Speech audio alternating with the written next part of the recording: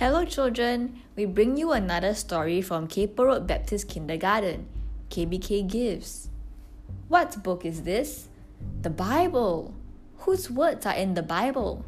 God's. Is the whole Bible true? Yes. Today's story comes from Genesis, the very first book of the Bible. Adam and Eve had children and grandchildren.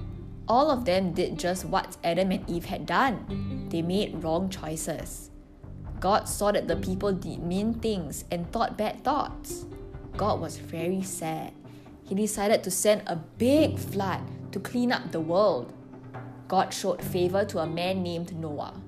God told Noah to build an ark, a really big boat, where Noah's family and all kinds of birds and animals would be safe from the flood.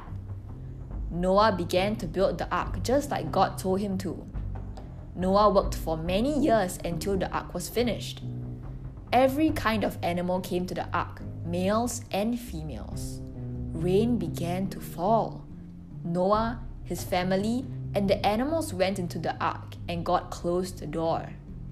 Rain came for 40 days and 40 nights.